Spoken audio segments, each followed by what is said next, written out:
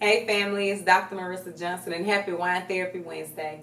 This episode is titled, Where is My Hope? This episode ties in with suicide prevention, and as some of you may remember, I am a suicide survivor. My brother Billy Johnson completed suicide in 2015, and from that moment on, I decided I would turn my pain into purpose. And now I specialize in suicide prevention and depression with a doctoral degree in professional counseling. Suicide is the 12th leading cause of death in the U.S. And last year, in the year 2020, 3.88% of the men completed suicide more than the women. Suicide is something that we don't talk about much. It's very uncomfortable, but we want to normalize talking about mental health issues. So today, my guest is here with a male perspective of having suicidal ideation. I'm excited to share his challenges that he faced, how he overcame suicidal ideation, and where did his hope come from. Before we get started, we have to introduce the wine of the day. And the wine of the day is from Gadela Winery here in Spring, Texas. And the name of this wine is Serafin, and it is a red wine. So I'm excited to share that. My guest will have his own cup, but I'm excited to share this moment with him as we talk about something dear to my heart, something that I have experienced personally, and I hope it helps all of you. Let's talk about it. All right, Mr. Kevin, so before we get started, we have to do my new tradition is putting our corkscrew into my corkscrew case, and we are doing it. Thank you for being a part of the show, Mr. Kevin Sims, and thank you for being with me to talk about literally suicidal ideation and depression with men. When I met you in Nebraska, it's like we clicked instantly and we talked about literally that, and I think I just poured out to you about my brother. So kind of give us a rundown of like what triggered your suicidal ideation. Okay, so and first, listen, I'm glad to be back at it with you again, Queen. Yes, I gotta say that. Thank you. We're back again. We're back again. For me, a lot of it started like a lot of people's suicidal ideation. Yeah. And that was in my childhood. I want to say that, within my childhood, that was where the seeds, I think, for the ideation was planted. Growing up, I was raised in a single parent household. It was, me and my sister. And me and my sister are 6 years apart. Okay. And, we had two separate fathers. And so growing up, I always... Truth be told, to be honest with you, Dr. Johnson, I felt like I was just a mistake. I felt like God kind of made a mistake when he placed Kevin on this earth. So that was the first thing that brought you some kind of, I would just say, maybe sadness. Like, okay, I'm a mistake. I'm supposed to be here. That's the first thing. Yes. And, and the reason being is just because, my sister, she had... So I always felt like growing up, I felt like my sister was the standard. I felt like she was what I had to kind of like meet up to. And so, with having her dad around, I didn't really get to know my dad until, I want to say, 9, 10. So going through all of that, and then even after I did meet him, he still wasn't a present and active father. Okay. And so that was really tough for me. Also, on top of that, I was bullied growing up. I didn't act like the rest of the boys, I guess you could say. I was raised around women. I was raised by my mom, my aunt, my grandmother, and my sister. Mm-hmm. And so, of course, as a young man growing up, you're going to catch on to those mannerisms. So, I remember growing up, I would always get called a tom girl. And I just recently shared this with my best friend and another friend of mine. And so I would, get called a tom girl. And for me, Dr. Johnson, like, regardless of what I acted like, I still love to be outside and play. Yeah. Like, I love to, stay outside, get dirty, play tag, curveball. All of the stuff that kids do. And so for me, I never really caught on to it. And so for me, I was just laughing with, everyone else. Mm-hmm. And so I remember one day so vividly, a kid was like, and this was as I got a little older. And so somebody was like, that they're not like really laughing with you. They're more so laughing at you. Mm-hmm. And so, that was kind of heavy just because I was like, and for me, I'm such a open, free-spirited individual. You know what I'm saying? Yeah. I love, I'm a lover of people. And it was difficult to digest that y'all could be laughing at me like I'm one of the nicest people ever. Right. Now, truth be told, don't try none of that business. Don't try it now, though, okay? Don't. Do not try it, okay? No, Kevin of childhood and Kevin of adult years are two different things. Okay. Two different people. Okay.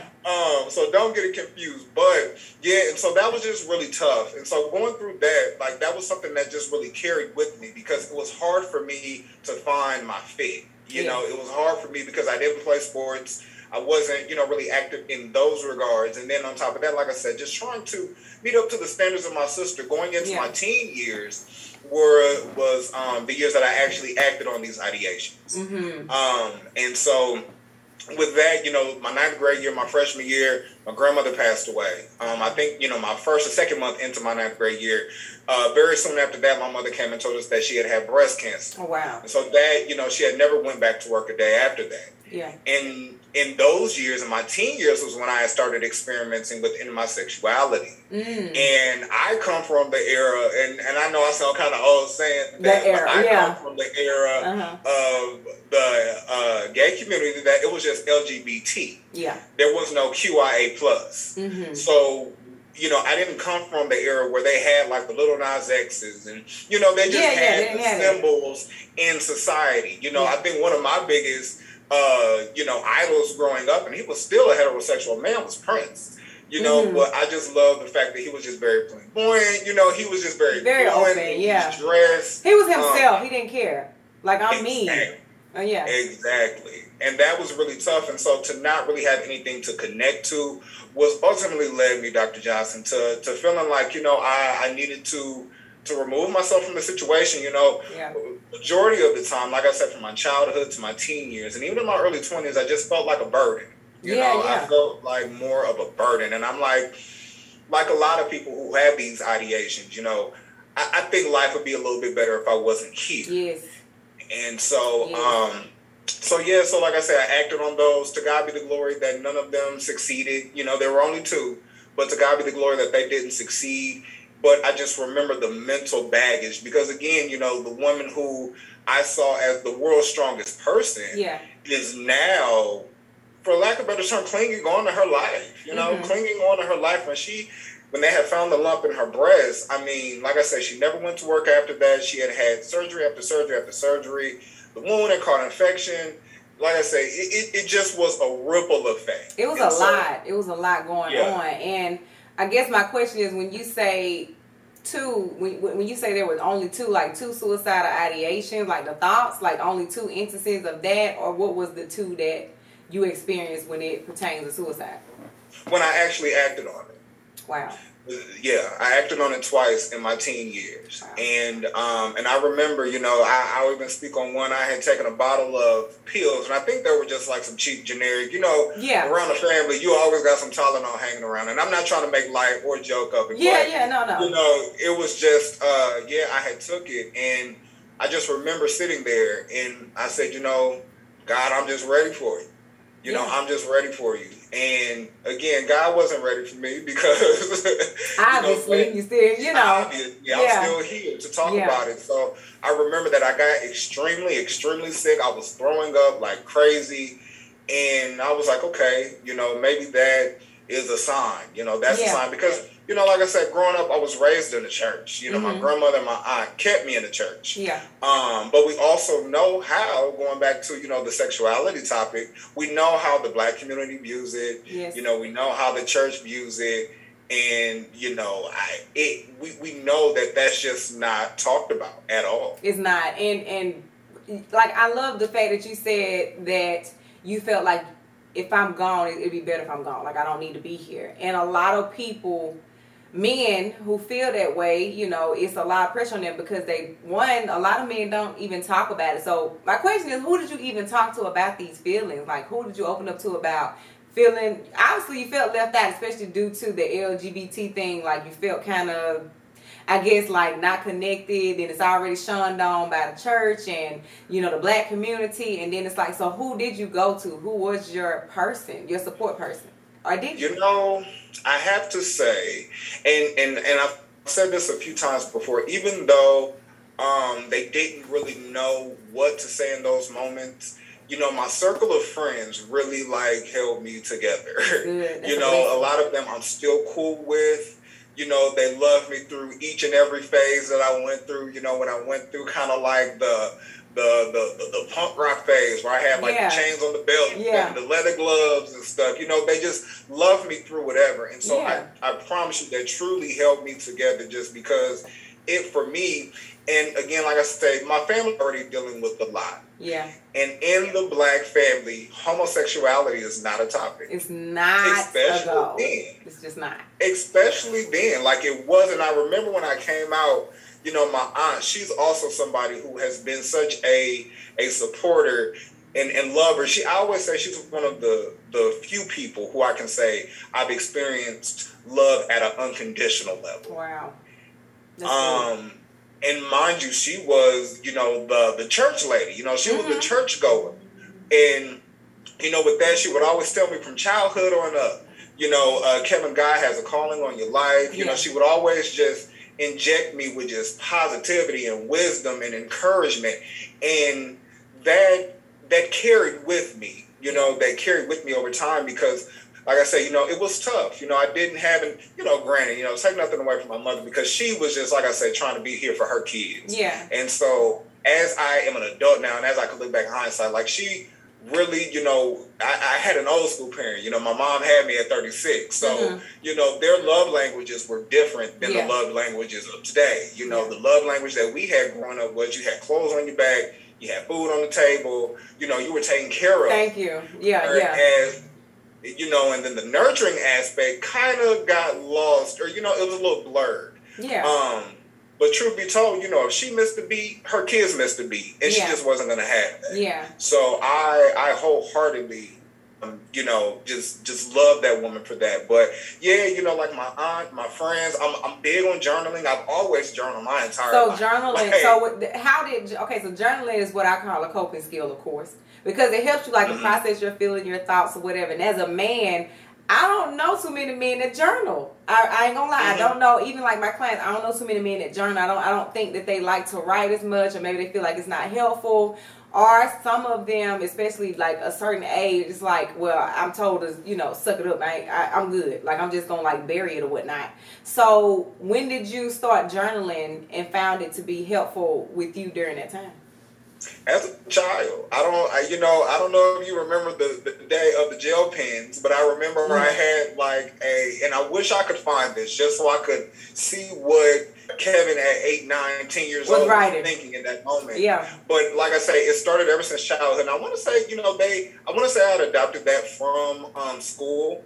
But, you know, I remember, and I would just write about whatever, you know, sometimes I will write about, you know, how it hurt to be bullied. Sometimes I will write about, you know, feeling like I was a disappointment just because, again, there wasn't many outlets. But, you know, for me, journaling has been something that's been in my life for as long as I can remember. And to be completely honest with you, my journal that I have today dates back to, and it would have dated back earlier than that, but I had lost the files, so I had lost all those previous journals. Yeah. But my current journal dates back to January of 18. I want to say. Oh wow. Okay. So you know, journaling. I mean, it's and like you say, it's just a coping thing. Like that's where I can go. I can be unapologetically me. I don't have to you know, box myself in for nobody. And even though I don't do that, you know, regardless, but there's just certain thoughts, and I tell people, you know, especially men, like, you have to get those thoughts out. You gotta get it out.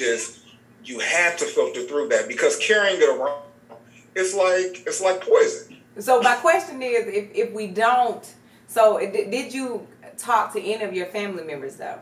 Like, did you tell them how you were feeling? Was it your friends? Because sometimes if our family members are not like really open, then we feel like we can't talk to them. We don't have that, I guess, connection, or we don't even know where to start. So, like, did you talk to family members, or was it only friends? Because some people don't even know where to start with talking, or who to talk to. How did you know even who to vent to about the way you feel as a man? I think, and so again, I'm still kind of in childhood and teen years. You know, as the Black community, it's hard for us to have those heavy conversations. Yeah, it is. So, you know, like I said, my aunt, she would always continue to encourage me. You know, as a man, growing up, I had to just realize, like, Kev, you're gonna have to find somebody to talk to. Yeah. But for me, I was always an individual, and I'm currently in therapy now. I was always an individual, and one thing I had told my therapist in one of our first, sessions was, one thing I want to learn is to get out of my own head. Yeah. To get out of my own head, because self-talk is so important. We are so hard on ourselves. We are negative self-talk. We can do it all the time, and it's like we're overthinking. It gives you anxiety. So I can only imagine what a man go through, because y'all have kind of more pressure in society than we do. So I can only imagine what you're going through, and then not only that, how are you dealing with it? And that's why I feel like our suicide rate is so high with men, because it's so much pressure. You don't know really how to deal with it. I read research recently. They talked about how women, we're easier to deal with stress than a man. Because we're going to find somebody to talk to. We're going to talk. We're going to find a way to let it out and cope. As a man, when they were younger, depending on what year or whatever, they were told, like, suck it up. Don't cry. You're going to be all right. So they had to learn how to hold it in. So I admire you, because you actually went and told somebody. You actually went and talked to somebody. Most men don't do that. And that's why we are at this rate of suicide that we are. Yeah, and truth be told, Dr. Johnson, we can say for years, but I've kind of switched up that verbiage, and I say men have had to suffer with this for generations. I like you see what I'm saying? Men have had to suffer with this, have had to carry this weight for generations, and so it's so tough, because we don't have that outlet, because in our minds we're still in a space of, I still have to be the alpha. I can't be anything else but firm and stand strong. I don't have an avenue, and I always say, when a man truly finds a space that he's comfortable with, space, yes, that voice that has so much to say, that voice that has the world to say. You honestly, and I say this, you won't get a man to shut up when he knows that space is safe. He gonna talk. Shut up.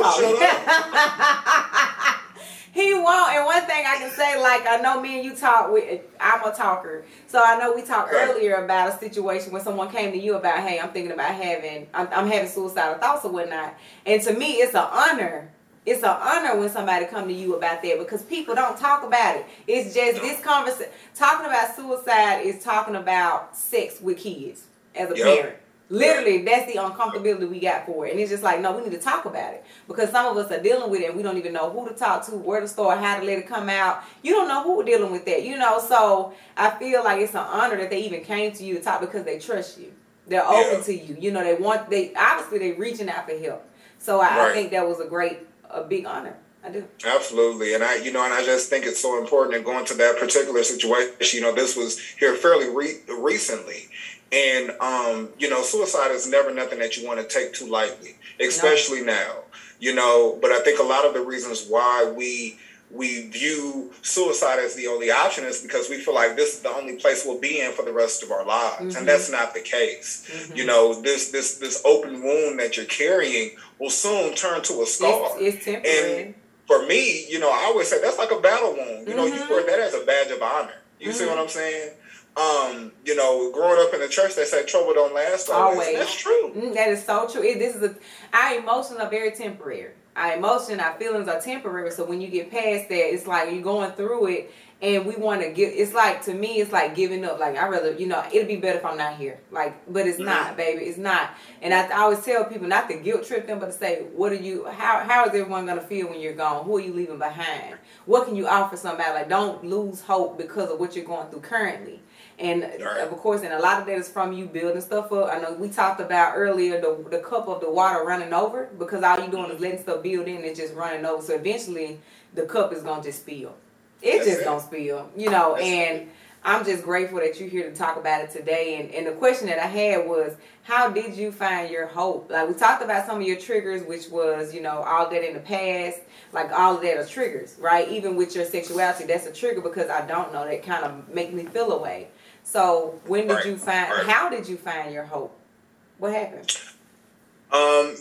Again, I have to go back to my aunt, who, like I said, she just played a big part. And the thing is I felt like she knew more than what we had talked about. We talk about too much, but I felt like she knew more than what we had talked about. I think that she knew that I felt like, I felt like I was a mistake, because my sister's dad was present. He was around. Again, going back to me saying, like, I felt like my sister was the standard that I could just never meet, in school, activities, friends. And, 6 years apart, like, you're already in two different stages of life. Exactly. So and I just had to kind of grow in that. So I always felt like I had to kind of keep with her. But, I'll share this quick story. Mary J. Blige is one of my favorites. And if anybody know me, they know I love me some Mary. Okay. The queen herself. Okay. The queen. Oh, my God. And I've always loved her. But in 2005, she released the album titled The Breakthrough. Mm-hmm. And this was actually a little bit before I had kind of like gone public. So I came out of anger. Mm-hmm. Like I came out of anger. I came out because I thought I was going to be able to get back at my family. And it was just a mess. Like I didn't come out in a way that was too pleasant. And so again, going back to just feeling like I just didn't have a fit. I didn't have a space with anyone. I didn't really have that connection. And so there's a song on there, and honestly, this is my first time ever publicly speaking about this. Okay. Titled "Take Me as I Am." Yeah. And when I heard that song, and look, it's getting me a little emotional now. Yeah. When I heard that song spoke to me in that exact moment. And when I tell you, Dr. Johnson, I cried like the biggest baby ever. Yeah. Because I was so thirsty I was so thirsty to feel like I was seen. I was so thirsty to feel like I was heard. I was so thirsty to want somebody to feel my pain. And even if you look at the video, it details that, where Mary is playing, she's a black model, and then, the model, that model gets taken out, and then a white model gets put in her place. And so that model, the model that Mary played, tried to kill herself. Oh, and so for me, when I tell you, I just truthfully grabbed on and held on to that song. Like, and I kid you not, Dr. Johnson, it was years before I could truly like talk about it how I just did with you and not cry, because I honestly felt like that song was made for me. For you. That song, it was right on time. Right on time. I felt like that song saved my life. I really did. Wow. I felt like that song saved my life. It gave me hope. Anytime I ever felt down, anytime I ever, again, got in my head, because as a teen, here I am just trying to protect myself from those who don't like me, just because of who I am. Yeah. Trying to, just fight different battles from within and without. And so, from the inside and the outside. And so it was just really tough. But I tell you, what truly gave me hope, and that song honestly came right on time. Right on time. Yeah. Because I couldn't. And, I remember I had seen her performing live one day in concert. And, I was the only one in the row, and I just bawled. Like, I just let it out. It was just like the legend. The woman who saved, it's like the woman who saved my life is here. Like, she's here. Yeah. She don't even know it. Yeah. And sometimes it is a song. Like, I talk to people about, what's your fix? Your fix can be a song, it can be a smell, it can be whatever it is that you can cope with during that time, that you can always go back to when you're feeling down or feeling sad. This is, okay, I'm going to go back and I'm going to read this book. I'm going to go back and I'm listening to this song. I'm going to go back and I'm going to light this candle. Literally, it's the small stuff that makes you feel like, I got this. Yep. I got this. So my last question, go ahead. For men who are dealing with suicide ideation, dealing with depression in general, what would be your advice to them today? I'll share the same information that I have shared with the individual who reached out to me, who are so much stronger than this present moment. Yeah. You really are. You're so much stronger than this present moment. We never feel like it in that time. We don't, Dr. Johnson, we never realize until it's in hindsight. Yeah. We never know why we go through things until it's in hindsight. Because if we can be honest, your pain is the birthplace for your purpose. Come on now. You better don't be preaching on here today. It really is. Truthfully, don't do that. It truthfully, It's the birthplace of your purpose, and we don't realize it because, Dr. Johnson, if I hadn't gone through everything that we had just talked about, we wouldn't be able to have this conversation. That's so true. And the same with myself. Like, you know, most people know my brother completed suicide in 2015, so I wouldn't be here talking about suicide at all because we didn't talk about it at my table at the dinner, you know, for dinner or breakfast. That wasn't talked about, so that's why wine therapy is here to normalize these conversations. Like, look, just like talking about sex with your kids, you gotta talk. If you don't, somebody else gonna talk to them about it, and you better hope that they don't say anything negative.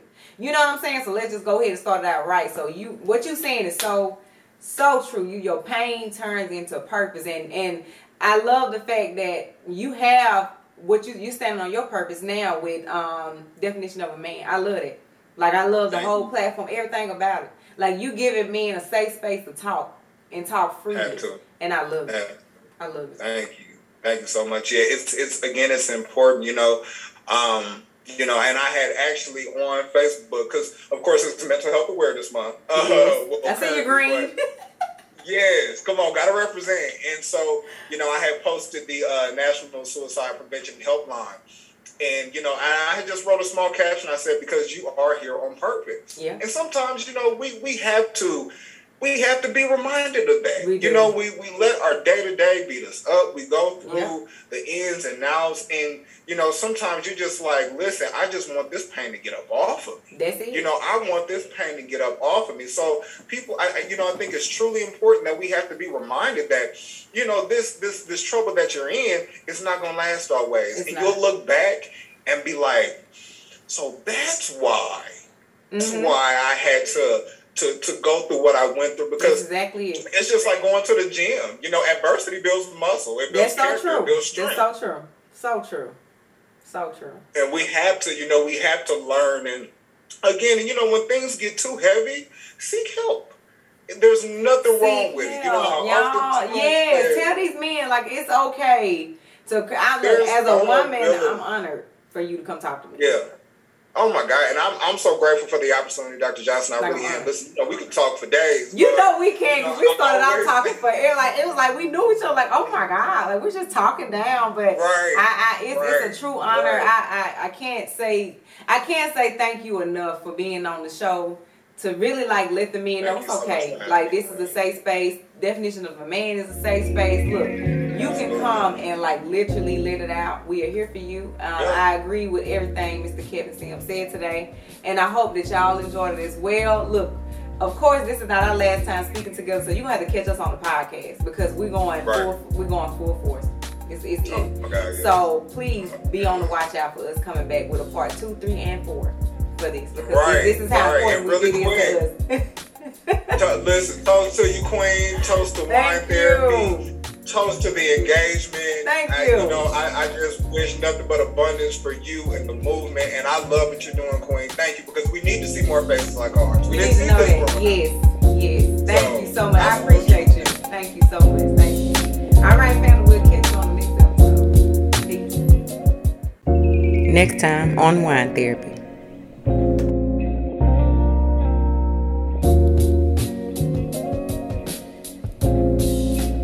And preparation, you can never prepare for death.